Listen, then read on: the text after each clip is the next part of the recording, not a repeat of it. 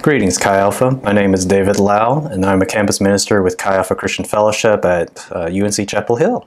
One thing most people would know about me, and maybe you can relate, whether you are in college or you have a part-time job, I like to save money. Yeah, when I say I like to save money, though, it is to the extent that I try not to eat out if I can help it, because I feel like it's too expensive for someone with a high metabolism like me to go and eat out. For a reference, when I was in college and had a meal plan, I'd eat probably about 3 plates of food per meal, which probably means 9 plates of food a day if I'm eating at the dining hall every time. You can see how expensive that can get if I'm ordering that much food at some other restaurant. So I actually do more grocery shopping. In fact, when I shop for grocery, I buy only bulk or buy whatever is on sale. Food aside, I also don't really do monthly subscriptions, Netflix or something similar like that. And, I could go down the list of other ways how I can save money, but I think you get the idea. I really like saving money. So I hope to meet you two someday and would love to get to know you. So anyway, yeah, so this semester we are going through the Sermon on the Mount, and it's recorded in the book of Matthew, chapter 5 and through 7. Jesus is giving us a picture of what the kingdom of God is like, and he's giving us like actual characteristic of how the people of God would appear, like what kind of characteristic they would have. This is the kind of quality. And by the way, if you haven't seen any of our previous videos, I would highly encourage you to check them out. Each of our videos do touch on whichever characteristic that Jesus touches on. So yeah, so our topic for this for today actually touches on giving to the needy, or rather those in need. And I actually want to focus more about the importance of giving to the need. So yeah, so today's Sermon on the Mount, we'll be looking at Matthew 6, verse 1 to 4, if you have your Bible or device. So it reads, "Beware of practicing your righteousness before other people in order to be seen by them, for then you will have no reward from your Father who is in heaven. Thus when you give to the needy, sound no trumpet before you, as the hypocrites do in the synagogues and in the streets, that they may be praised by others. Truly, I say to you, they have received their reward. But when you give to the needy, do not let your left hand know what your right hand is doing, so that your giving may be in secret. And your Father who sees in secret will reward you." In the CEV translation, verse 1 reads, "When you do good deeds, don't try to show off." In today's culture, it's kind of like seeing someone on Facebook or Instagram, whichever social media you use, seeing them share a post that they donated, $2,000 to a ministry that's focused on rescuing people off the streets, kind of like Frontline Response, formerly known as Atlanta Dream Center. Now, I can respect the fact that the person gave to a need. And I respect Frontline Response. I love what they do. I was on a mission team, actually, for spring break, last spring, actually, and we got to do some great stuff with them. So I respect that.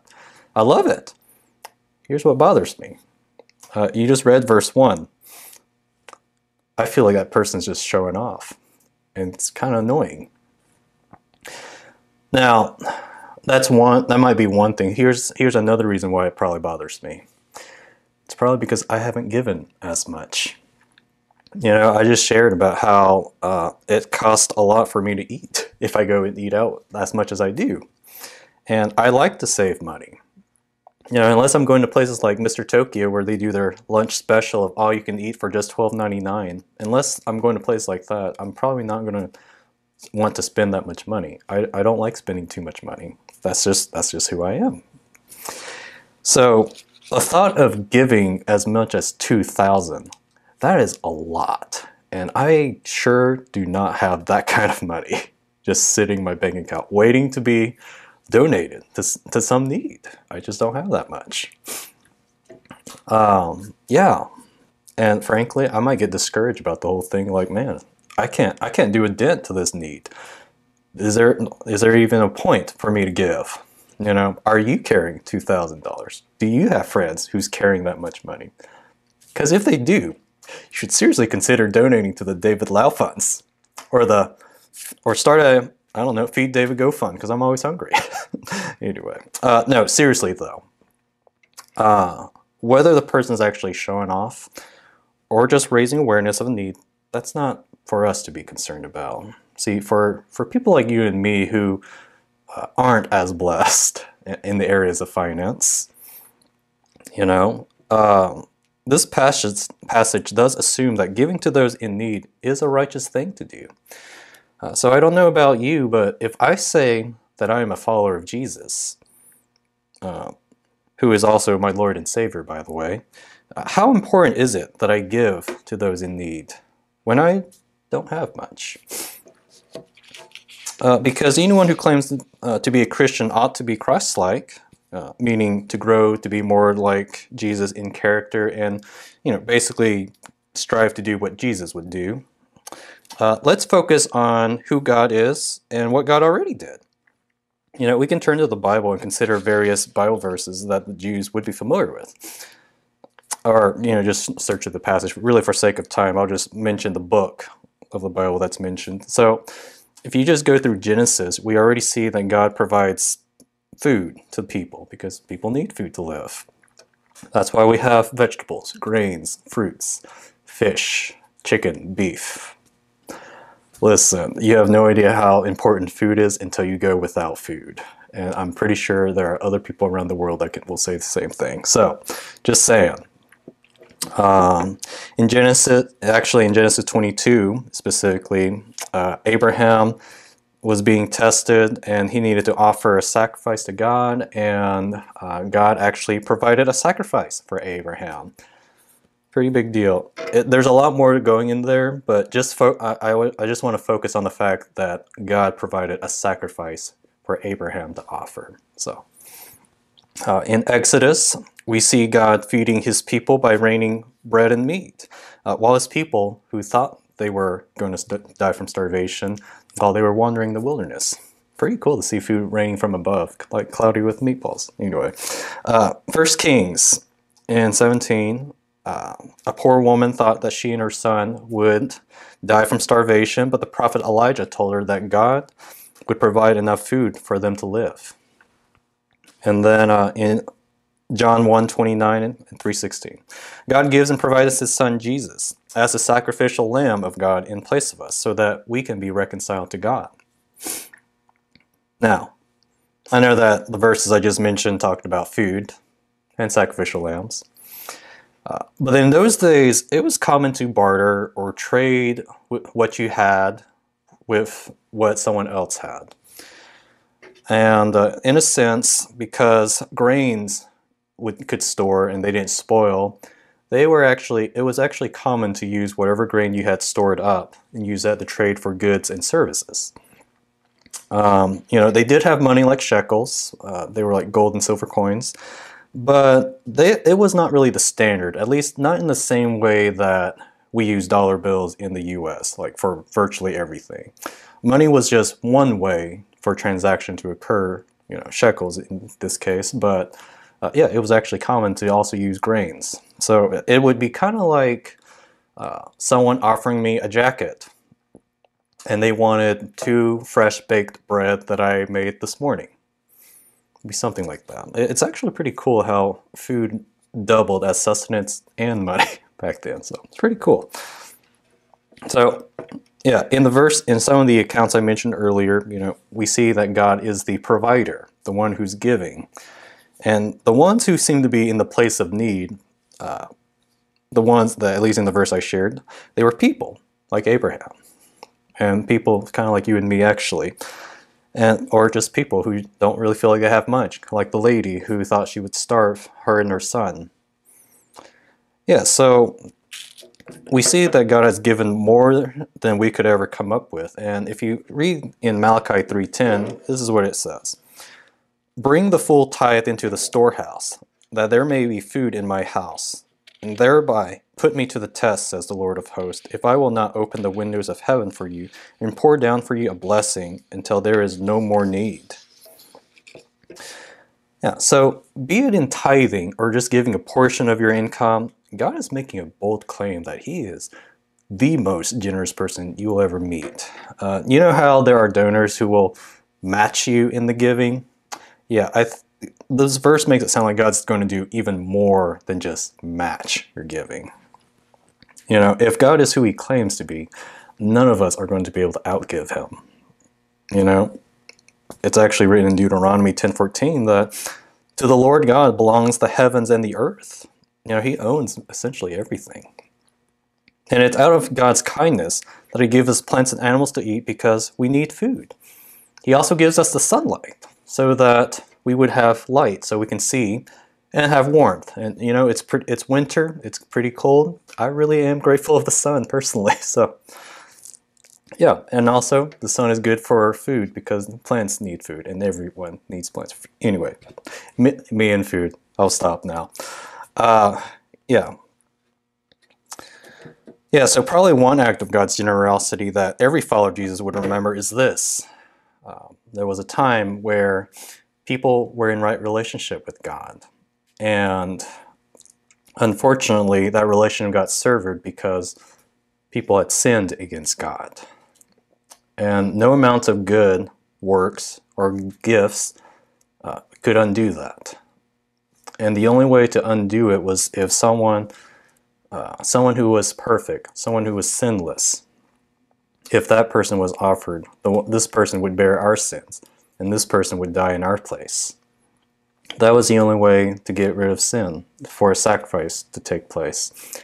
And the problem was, we didn't have that. We don't have a Savior among us. None of us are. The Bible teaches that we're all guilty of sin, that we have all transgressed, and the reality is, God didn't just stop there. He actually gave us His own Son, His Son Jesus. And Jesus was the one that came to take our sins and die in our place. And it's actually through Jesus, whom God actually raised back to life, that we can have life in abundance now. We can be in right relationship with God, which is really incredible. So, yeah, we didn't have a sinless person, and God provided that Savior in the form of Jesus so that we can be with God. And from a spiritual perspective, that is God giving to those in need. Now, I think there's even more examples we could really go through, but we don't have that kind of time. And I think we get an idea of just how generous God really is. You know, He's got a track record of giving what He's promised also. And He gives, and even though He does own, you know, essentially everything, the whole earth, all of heaven, I'm getting the sense it's not so much He's giving because He has so much and He just doesn't know what to do with it. No. He's giving because He likes giving. He likes giving to us. He cares about us. He likes to give good gifts. And He sees what we need. He knows our needs. And, you know, a lot of things He gives us, they are either life-giving or life-sustaining. Either way, there's something life-giving in the things He gives us. And it meets our needs, whether it's hunger or something else. So given what I've mentioned up to this point, you know, that is probably why the passage in Matthew 6, 1 through 4, already assumes that giving to those in need is considered a righteous thing to do. It's a pleasing thing to do in God's eyes. Now, none of us is God, and none of us have that kind of wealth. And, you know, not that there's anything wrong with having a high salary or having investment in stocks and making a big return on it. You know, nothing wrong with that. But I don't think the point is to be like God in owning everything and having great riches. I don't think that's the main point. I think the main point is that, you know, God loves seeing His people give to those in need out of kindness. You know, God loves it when people are moved by compassion and gives to those in need. So to anyone who claims to follow Jesus, you know, growing more Christ-like in character is kind of an expectation. You know, if I claim to follow Jesus, then at some point, some actions would follow out of me placing my hope, my faith, my trust in Jesus. You know, when it comes to giving to the poor, I can't be stingy with my resources just because I don't feel like I have much to offer. Now, surely, you know, I should maintain a financial budget, set some money aside for savings or retirement, and, you know, just be wise in how I spend my money. But I can't just ignore the needs around me. You know, there are people who are trapped in human trafficking. There are people who are trapped in brokenness, whether it's poverty, no food, no clothes, no education. Yeah, and you know, there are people who are stuck in this cycle of darkness where their children are potentially going to grow up and live through that. And yeah, the cycle just keeps continuing. And then there are people who are living in despair because they don't know God and they don't know Jesus. They don't know that Jesus died for their sins. And so, as long as they don't know, their children are also stuck in that despair, never truly experiencing the joy that can only come from God. The need is certainly great, and these people and children, they're actually all over. They're around the world. They're in our own country. You know, I did a mission trip to Atlanta, Georgia, working with the Atlanta Dream Center. That's what they were known at the time, and I met some of those people, and I spoke with them. You know, if that's not hitting home yet, they're also in our own city, our own hometown, probably right next to us, and we just don't know it. So the need is great. And so to anyone who claims that they follow Jesus, God is already on the move to show kindness and give to those in need. And He's calling you to be like Jesus and do likewise. We cannot afford to be so focused on what we don't have that we turn a blind eye to those in need. We can address the issue of showing off in our giving later if that comes up. But for now, we need to start giving to those in need. So here's my challenge for you. Focus on what you do have. You know, let's actually focus on need itself and think how we can actually meet it. If you don't have 2,000, maybe 200. If 200 is not something you can do, 20. If not 20, $2. 2 cents if you have to go that low. And there's nothing wrong with that, by the way. There was a widow who only put in 2 coins in the treasury, and a lot of rich people kind of mocked her, you know, and they were probably showing off how much they can give. And Jesus affirmed her in front of everyone, saying how she was willing to give to a need and did not let her lack of bother that.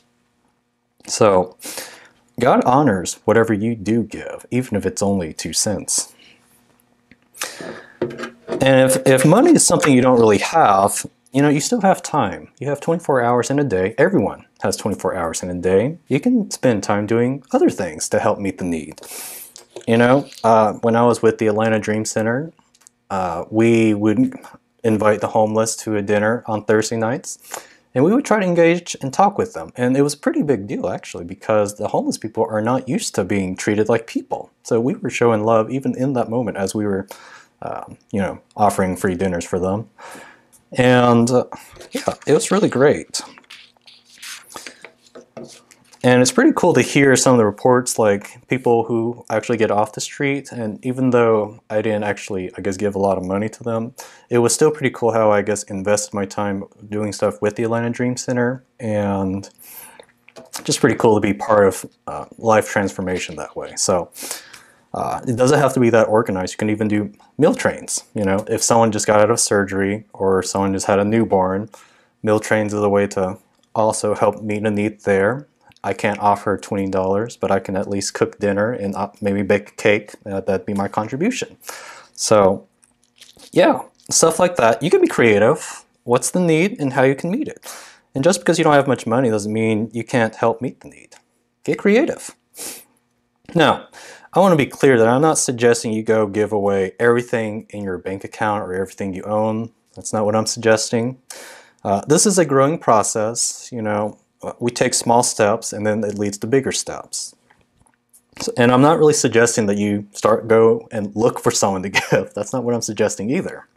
What I am suggesting is that you challenge yourself to think of ways to give to those in need, whoever they might be. Start with $2 if someone's, asking about it. Start with $2. And if there's a ministry that you'd actually like to support and you just really don't have much, do $2 a month. Pretty low, I get it, but it's probably better than nothing. Trust me, it's better than nothing. So follower of Jesus gives because God has given much, and God gives because there's a great need. And when we give to those who are in need, we offer them a glimpse of hope that can only be found in Jesus. We give because God first gave to us. He gave us food when we needed food. He gave us a sun when we needed light and warmth.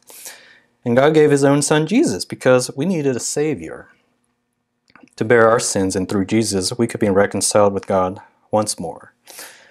That's why followers of Jesus also give to those in need, even if they don't have much to begin with. And it's not about giving because we have so much we don't know what to do. There is a need. So let's be like Jesus and give to those in need.